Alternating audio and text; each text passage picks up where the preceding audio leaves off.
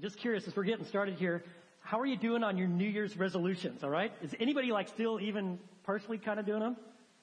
Okay, wow, worse than first service. We had 4 in first service. We have 0, I think, here. Okay, wow, all right. You know, it's interesting on the whole New Year's resolution deal. We do these things because I'll have either a better quality of life or I'll live longer. Anybody know the average lifespan for a U.S. citizen? Want to take a wild guess? That's very close. If you said 80, it's actually 79.3 years, okay? And it's a good thing we have women in our country because they're the ones that drive up the average, okay? It's always good. If you're a woman, your average lifespan here in the States, 81.6 years. And of course, the guys kind of lagging behind, creating a little problem there. We come in at 76.9. So let's just say, looking around here, you guys are all super healthy. I can see all of our D Now folks, and you have slept 4 hours in the last 72. You're super healthy. You're eating right. You're sleeping right. Let's just round it up to 80. And I was thinking about this. Here's a tape measure. Let's call it an inch for a year. Okay, so let's look at the average lifespan here. All right, here we go. 80. All right, wow, look at all this life right there. So I'm going to ask you to fully engage your brain, okay? And I want you to think deeply. This is going to be a tough question for some of you, but I'd like you to be thinking about how old you are, okay? Do you have it locked in there? You don't have to share it. If you're not sure, ask your spouse, okay? All right, there you go. Okay, you got it? So let's say you're 10 years old here, and somehow you have escaped out of kids' church, and here you are, okay? I want you to know, look at all this life you have left here, all right? But let's say, okay, you're 20. Okay, now it's kind of locked on here. Let's say you're 20 years old. Well, you have about this much left, okay? And, let's say you're 40. Okay, did you know that's like midlife? Okay, so I want you to see how much life you have, Okay, not as much as before, huh? And, we kind of keep our working our way down here. Let's say you are 60 years old. Whoa, this is it, right here.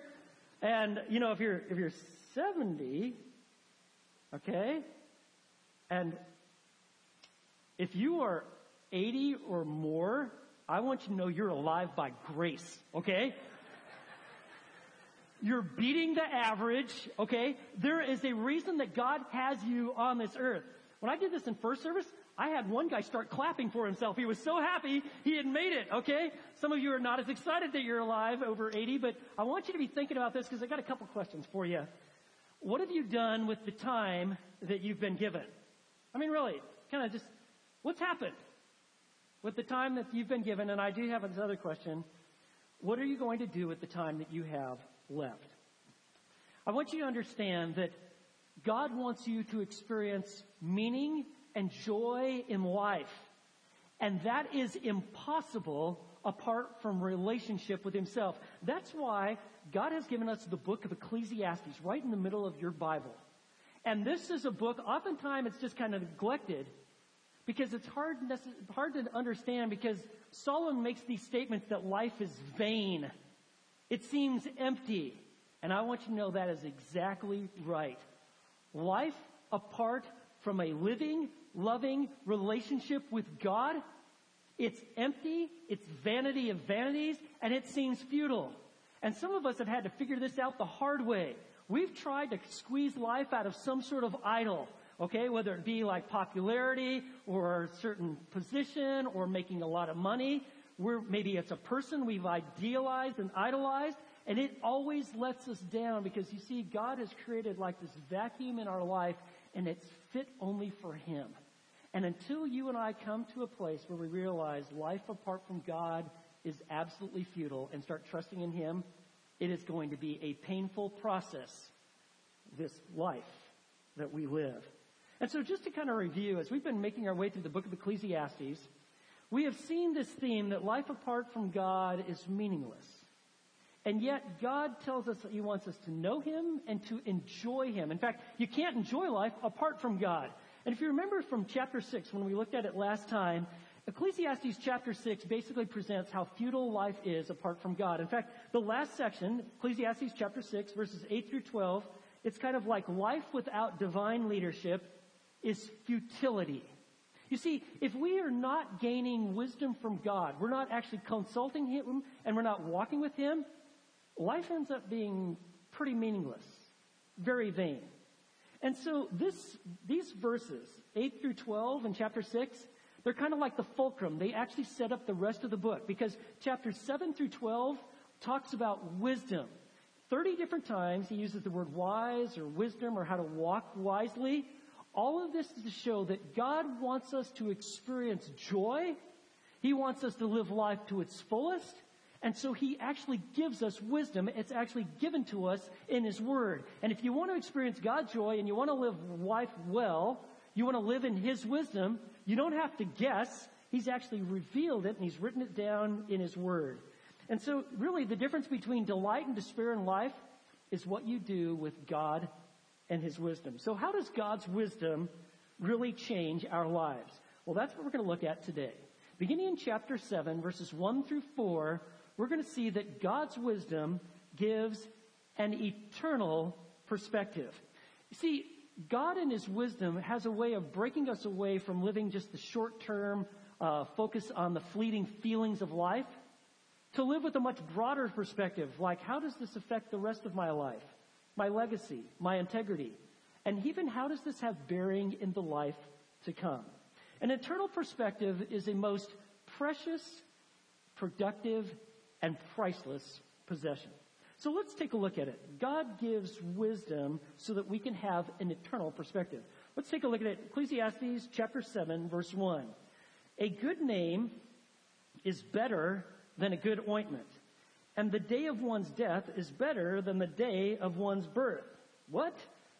Verses like this are reasons why people skip over the book of Ecclesiastes. Like, what? Wait a second. Day of one's death is better than the day of one's birth? Well, what is he talking about here? Well, let me help you understand.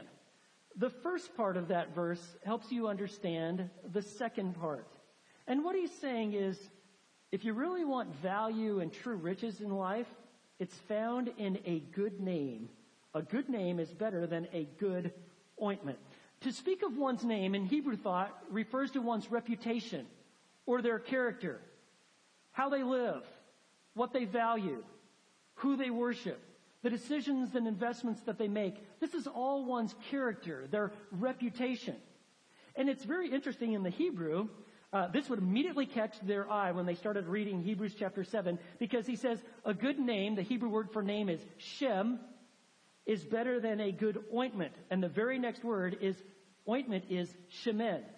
You see, a good Shem is better than a good shemen. And so they'd see this, and it's meant to drive home a point. Far more important than you having wealth or some nice perfume is that you've got a great character. You've got a good name. There's really 2 days in our lives where our name is most prominent. The day that you are born and you are given a name. Hey, what's the baby's name? And they say it. And the second day that really your name stands out is the day that you pass away and it appears in an obituary. And between those two prominent times of the giving of a name, you have the development of a character, the reputation of that name. And your name is either going to cause people to cringe or it's going to be a delight, like a fragrant ointment. And let me give you another verse in this, because the Bible really challenges kind of our American way of thinking. We think it's all about like money and success and position. God says really life is all about relationship with me and me developing your character, that you reflect me in how you live. So let me give you a proverb. Proverbs chapter 22, verse 1, it says, a good name is to be more desired than great wealth, and favor is better than silver and gold. A good name, that's far more important than you having a lot of money. Most people don't think that way. That's because their thinking is off. They are lacking God's wisdom. There's a guy by the name of Bill Bright. He's since passed away, but he was the founder of a Christian movement that continues on today. It's called Campus Crusade for Christ. Now it's just called Cru. And this man's ministry had significant influence and still does even today for my life as well as my wife. And he grew up in Oklahoma in the 20s and 30s, and he watched how his dad and his grandfather did business. They'd talk about something, and then they just shook hands with some guy or some gal, And that's all it took. If they shook hands on it, it was as good as done. How do things happen today?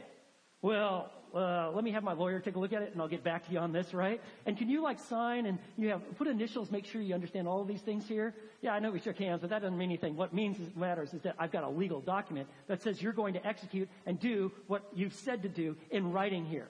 That's not how business was done with Bill's father and his grandfather in the 20s and 30s. But he didn't realize just how important his father's and his grandfather's name was until later on. 1948, he's going to marry a beautiful woman by the name of Vonette Zachary.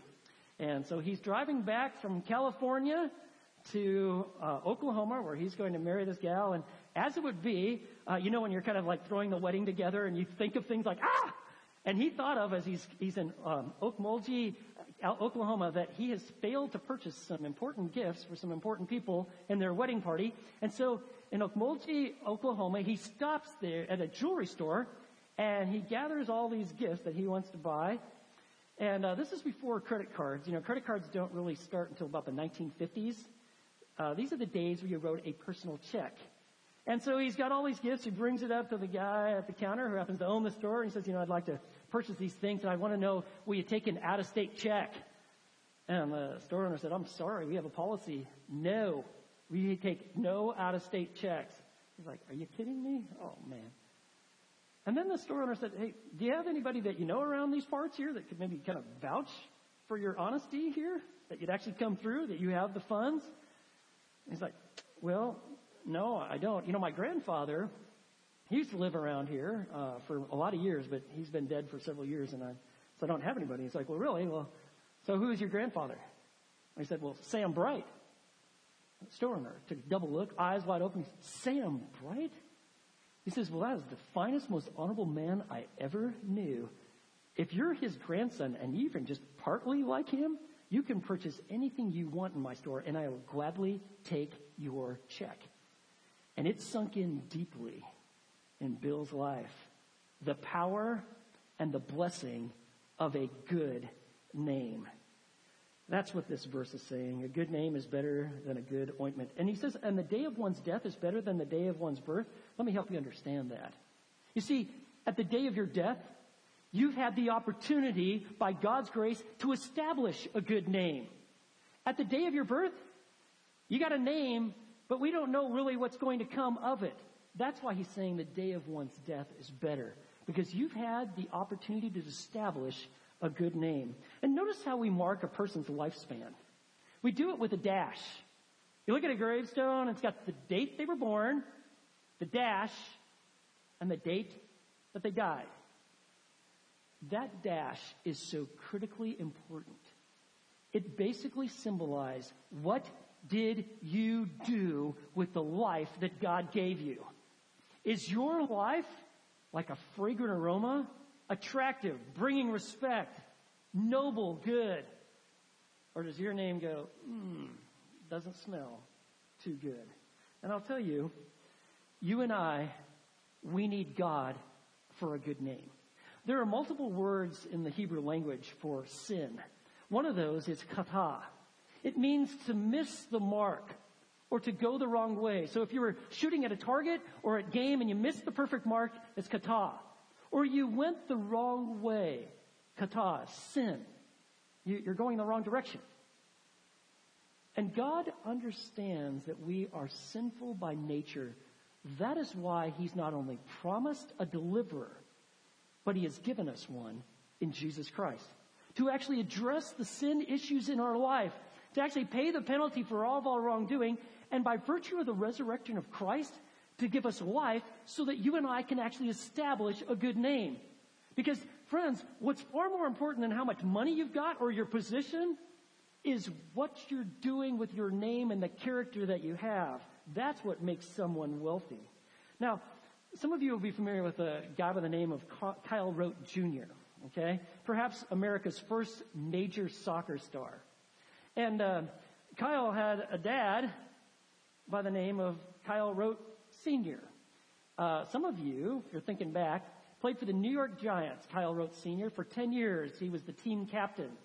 And Kyle Rote Jr. in an interview talking about his dad said, of all the accolades and compliments my dad received, by far the one that was the most important to him was what 14 of his fellow teammates did when they had kids, and they named their boys Kyle. You see, they saw in this Christian man that it was more than I'll have faith when I'm at chapel or at church, and then I'm going to do whatever I want for the rest of my life. No, that he had integrity, that his relationship with Christ affected how he lived his life. He had such a good name, it was so attractive that these guys said, man, I hope that my boy might turn out to be half the man that this Kyle is, so I think I'll just name him Kyle. And so I just want to ask you, what's the reputation of your name? If we were to just show up at work and just said, hey, what do you think of Sally or Jim? What adjectives would you use to describe? What would they say? Or in your neighborhood? Or at your school? What is your reputation in this church? And most importantly, in your family? What is your name? On occasion, I've told my kids, listen, you are a call kid. Walk with God and make us proud. I want them to understand they got a name. That's one of their most precious possessions. And I want to address something here. At some point, someone's going to attack your good name. If you are a leader, and I know that we've got a lot of leaders in our church, you've already experienced it's likely. And for sure you will if you're a leader of influence. You see, we almost think it's an American right. You don't like someone, what they did, that you can just assassinate their character. You can say whatever you want to say. You can blog about it. You could send an email laced with a little slander and libel. We're fine with that. But by the way, they're in another political party, so of course I can just blow their lives up and destroy their character. They made me mad. Do you think about the people that have slandered your character? Or maybe you're the one that's actually been doing the trash talking about someone and their name, their character, their reputation. And you're like, I'm justified. I don't like what they did. I didn't like their decision. It was just flat out wrong. And so I am justified in destroying their name. I got news for you. It's not justifiable. It is sinful and evil. I want you to know, on the occasions that I've had to experience this, some of my most painful memories are when someone has tried to attack my character. I mean, some of you know firsthand. It is painful. What are you going to do? Well, I want you to know what you need to do is you need to think a lot about Jesus. Jesus is well acquainted with all of our griefs. Jesus is fully God, and he's also fully man. Do you know that Jesus had a guy in his inner circle by the name of Judas? Remember him? And Judas was his betrayer. And don't think that when Judas sold out Jesus, or when the Pharisees and the scribes and the Jewish leadership were attacking Jesus' character and saying, oh, you got a demon and all these other things, don't think that had no effect on Jesus. He was God, so it's just he was oblivious to that pain.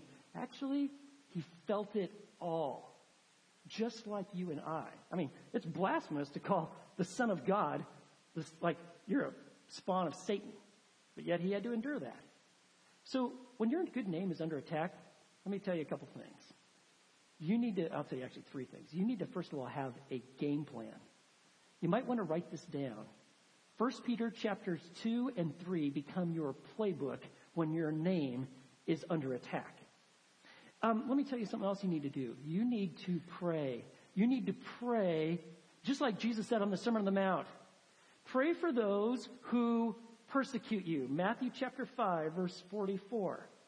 And then the third thing, in your times with the Lord, and you're asking Jesus for strength, and you're finding your identity not what people are saying about you or writing about you, but about who you really are in Christ, your identity in Christ, you let Jesus define you, not people's statements.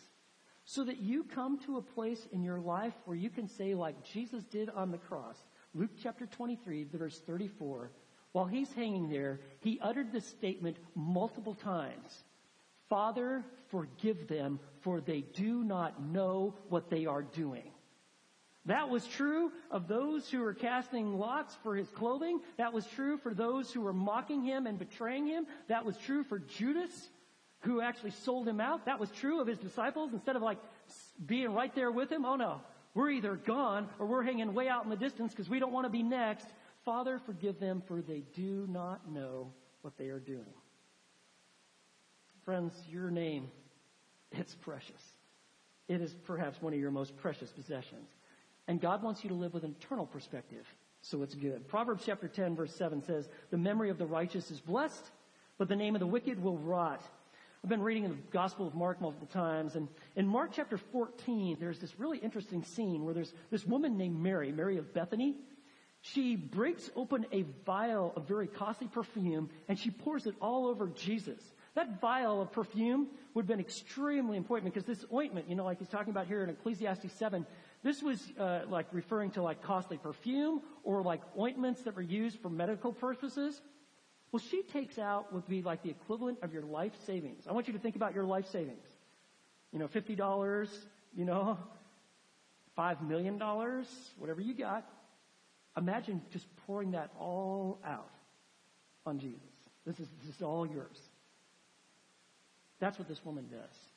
So moved is Jesus by this expression of a lavish love that he makes this statement, says in Mark 14:9, truly I say to you, wherever the gospel is preached in the whole world, mind you, Jesus wants and knew the gospel would go throughout the whole world. He says, what this woman has done will also be spoken of in memory of her.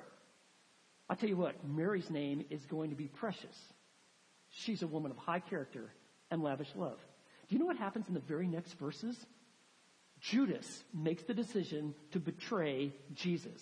And he goes to the high priest and says, listen, I'm willing to sell him out. Just tell me. Let's work out the financial deals on this. I want to make something off of him to destroy his name.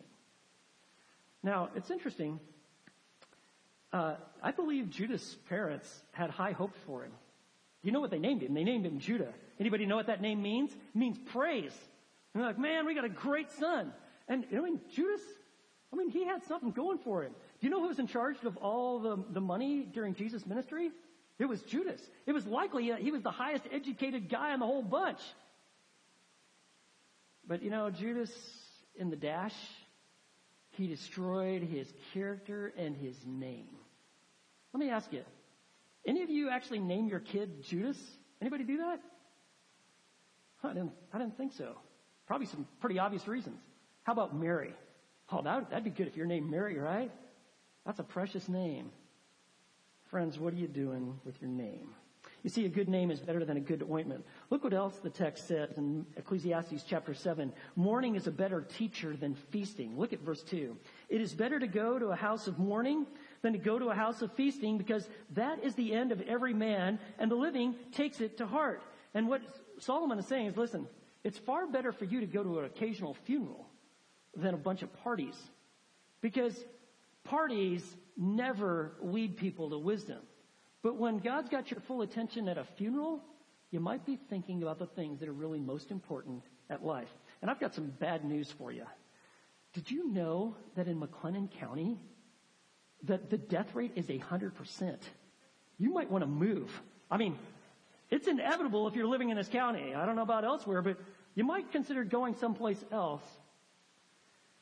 I don't care how much jogging you're doing or liposuction or, all the organic foods that you're eating. You might extend your life. You might be healthier. And I'd encourage you to do that, really. I want you around as long as possible. I want you to be as healthy as possible. But you can't escape the fact that life on this earth is temporal. But life is eternal in that it goes on. It's just that you're not always spending it on this earth. And what wise people do is they make the most of their time. And when they're at a funeral, they're actually processing, Lord, what is most important? What's my legacy? What am I doing with my life? You see, pain makes you real.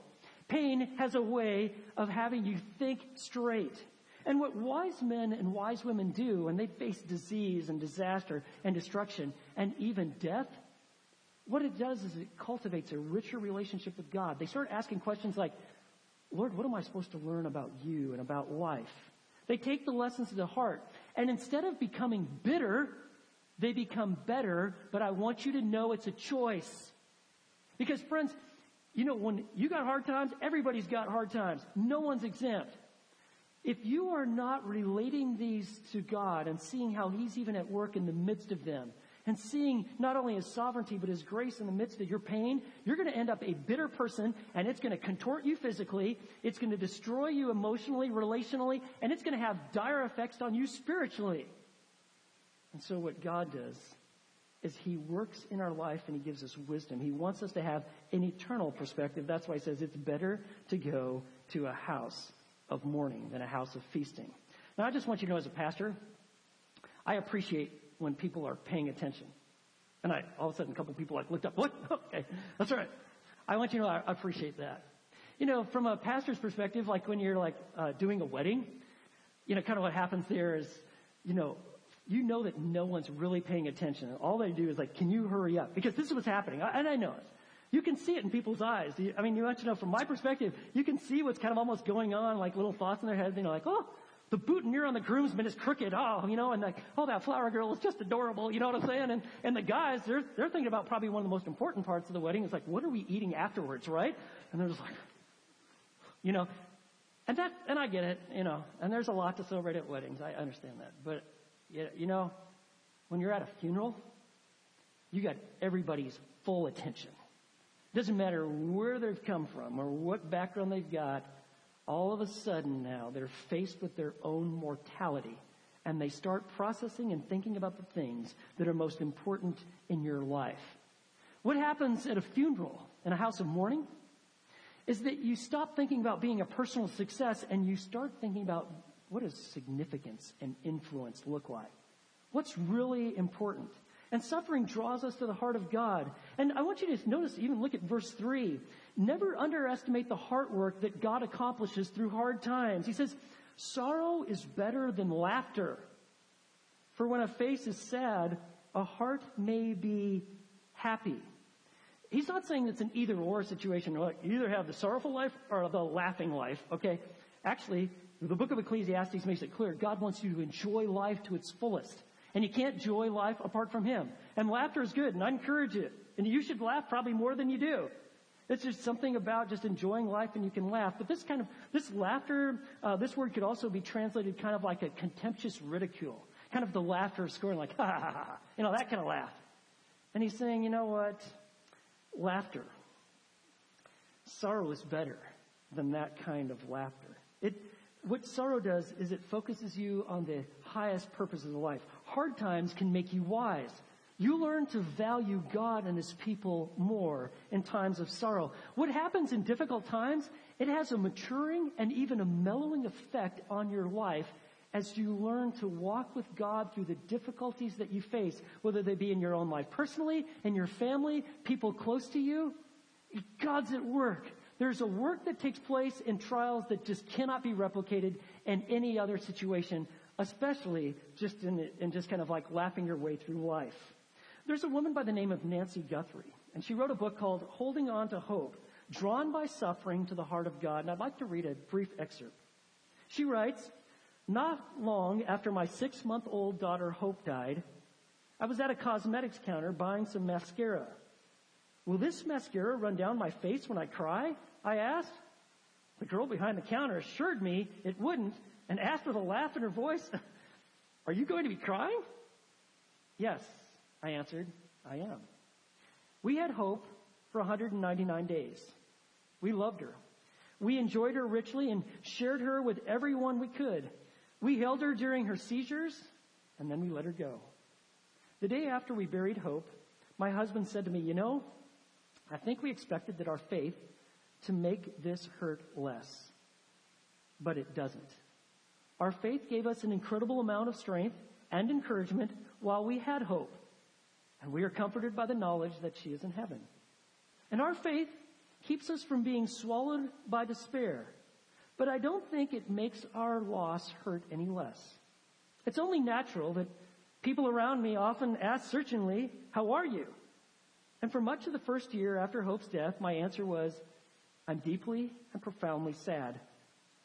I've been blessed with many people who've been willing to share my sorrow, to just be sad with me. Others, however, seem to want to rush me through my sadness. They want to fix me.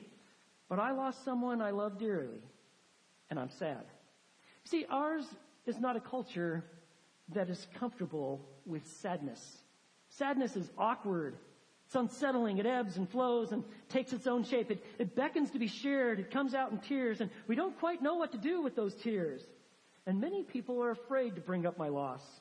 They don't want to upset me. But my tears are the only way I have to release the deep sorrow I feel. I tell people, don't worry about crying in front of me. And don't be afraid that you will make me cry. Your tears tell me you care. And my tears tell you that you've touched me in a place that is meaningful to me. And I will never forget your willingness to share in my grief. Friends, that's the work that God does in the hard times. And we weep with those who weep. We understand that God is doing a work in a person's soul that cannot be replicated in any other circumstance. And we walk through them, with them. And we realize when we're the ones going through it, and it is hard, and it is painful, and sometimes it seems like you're almost like losing your mind, that we're starting to see God with clarity. And it's like He strips us away from everything and everyone but Himself. It's kind of like Paul says in 2 Corinthians chapter 12, verse 9, that God uses His power to make us perfect in our weakness. That's what happens. C.S. Lewis was a guy who had a lot of pain in his life. His mother dies when he's very young. His dad just completely emotionally abandons him. All his teenage years, he had this serious respiratory problem. I don't know if you know this, but he actually fought and was injured in World War I. And of course, you may know this, that he buried his beloved wife. He writes about all these experiences of pain in his life in a book called The Problem of Pain. Some of his most famous lines are found in that book, and I just want to read a couple. Pain insists upon being attended to. God whispers to us in our pleasures, speaks in our conscience, but shouts in our pain. It is His megaphone to rouse a deaf world. That's what pain does. And notice what he says in verse 4 in Ecclesiastes 7. You see, wise people look for opportunities to reflect and refocus and to develop greater resolve in their relationship with God. But fools avoid a well-examined life. Look at verse 4. The mind of the wise is in the house of mourning, while the mind of fools, it's in the house of pleasure. The mind of a fool, it's like, man, life has just got to be a continual party. And I'm going to just kind of inebriate myself with laughter so I don't have to think about the deep issues of my life or even who I am. And it's kind of like you get the idea that, man, the fool, his mind's at the bar. The fool thinks it's all just about feasting and just happiness and laughter. Even Christians might think, man, it's just got to be, the life has got to be at the parties. And God says, listen, far more important than your temporal happiness is the development of your character and your relationship with me. God creates scenarios every once in a while, whether it be a funeral or some occasion in our life, some incident, that snaps our full attention to have us consider how we're living. Are we really living with an eternal perspective? There's a couple movies that kind of accentuate this. There's a movie called The Doctor with William Hurt. He plays this guy, he's an ace surgeon, Jack McKee. And this ace surgeon, man, he's like a machine. And he doesn't care about his patients. He doesn't care about his wife. He doesn't care about his family. That is until he develops a tumor. And it's a life-threatening tumor. And he encounters in this situation a very courageous, fatally ill woman named June. And it's through June that he experiences and realizes the necessity of showing kindness in the medical profession and has him completely reconsider how he's living. There's another movie called Regarding Henry. Harrison Ford plays this unscrupulous corporate lawyer named Henry Turner. And Turner, man, he's also like a machine. And of course, he's completely isolated from his family. He is ruthless. He is cutthroat. And all that changes when he happens to be at the wrong place at the wrong time. He takes a bullet to the head in a botched robbery. And after he comes out of his coma, he realizes he's lost everything. Like amnesia is completely taken over. And he has to relearn everything. And he finds out how important it is to be a much kinder and more thoughtful person, which he becomes. I want you to know that God is committed to your growth. He wants you to have a good name. And I'd just like to ask, what's your present eulogy? What would be said by the folks at work or in your home or in your church? Are there any changes needing to be made on your future eulogy? You see, this is the moment that God wants you to really think closely about who you are, what you're becoming, and your character. And if you want to know, what shapes a person's legacy, let me just give you a few thoughts. This is what shapes a person's legacy. The relationship with God that you enjoy, the people that you love, the messages that you share, the values that you hold, the work that you accomplish, and the investments that you make. And I just want to warn you of a great danger. The great danger to an eternal perspective is your lust. It is the world. It's even Satan himself. You see, lust doesn't want you to think about eternal perspective. It's all about here and now. What could make you happy in this moment? You see, the world wants you to focus on possessions or power or position or some person that you think you could have. If I just have this person, my life will be wonderful, right? God wants you to think with an eternal perspective. You see, a short-term perspective is really the life of the fool. But an eternal perspective is in the path of wisdom. And I'll just tell you that some of us have made a royal mess of our lives, haven't we? And that's why God has given us a royal Redeemer. He has given us Christ, despite what we've done and all of the wickedness that we've done. Yeah, we may have not been totally public on it, but look at all the thoughts that have gone through your head. Look at the actions of your hands and the words that you've said. I mean, some of us had to move to other parts of the country because of the mess that we left in the last place. I want you to know that there is a God who loves you so much, He's given His Son to be a Redeemer, to not only give you forgiveness of sins, to give you new life so that you have a new name, so that let's see what it looks like with His Son's life living through you. That's the beauty of the gospel. You know, what kind of life does Jesus give? Anybody happen to know? He gives eternal life, John 3:16. You might want to look it up. Why does He give eternal life? So that we will experience the joy of knowing God forever. And that we will, by virtue of having eternal life, have an eternal perspective on this life. We will live differently. We will live in His wisdom, and we will live in His joy. And what we need is a vision for maturity. Maturity in Christ, growing deep, reaching out to others in this relationship with Christ.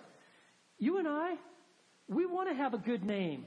We want to walk with wisdom. You might want to be discipled by someone. Find a good mentor who's going to keep you from blowing up your life, who will care enough about you to say, listen, friend, this direction you're going, it's not going to end well. This is not the path.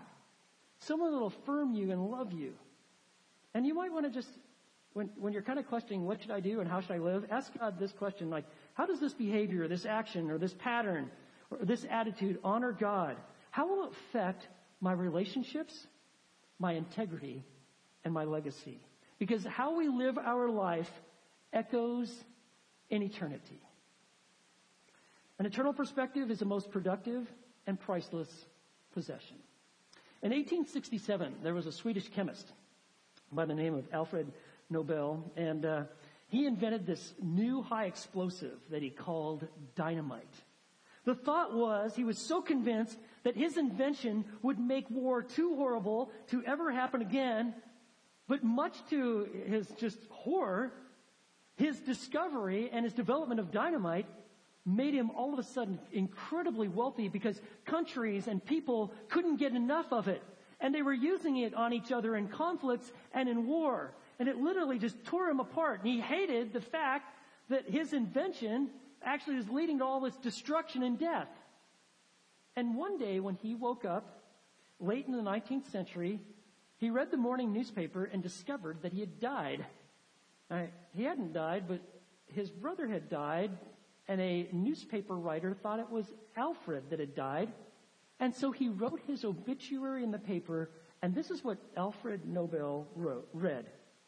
Alfred Nobel, the inventor of dynamite, who died yesterday, devised a way for more people to be killed in war than ever before, and he died a very rich man. He was horrified. Reading this had such a profound effect upon his life. He was determined that he was going to be known for something other than death, misery, and destruction. And so he used all of his funds to create a prize and an award for scientists and writers who foster peace. You may have heard of this, the Nobel Prize. He's the one who founded it because he wanted to change his legacy. And he wrote, "Every man ought to have the chance to correct his epitaph in midstream and write a new one." And so the question I got to ask you is, what are you doing with what you've got left? Lord, teach us to number our days so that we may present to you a heart of wisdom. What are you going to do with the life that you have remaining? Let's pray. Lord, only you and your word so profoundly can have us think about what is most important in life. Relationship with you, a good name, character, your character being manifested in ours. And Lord, you know we fall so short. That's why you've given us a Savior. And so for someone who has come here today, who has never really trusted Christ, maybe they've heard about Jesus, maybe even been in church for a while, but they've never really trusted Jesus. Would they just pray with me now and say, Lord, I turn from myself and my sin. And this morning, I believe in Jesus and I trust in him. And I ask, Lord, that you might establish a good name, a new name, your name in my life. And Lord, for all of us, may we realize you are after profound effects and a deep work in each of our souls that would bring you great glory. And we do so by living with an eternal perspective, walking in the wisdom you've given us in your word. And so we pray that this would be a reality in Jesus' name. Amen.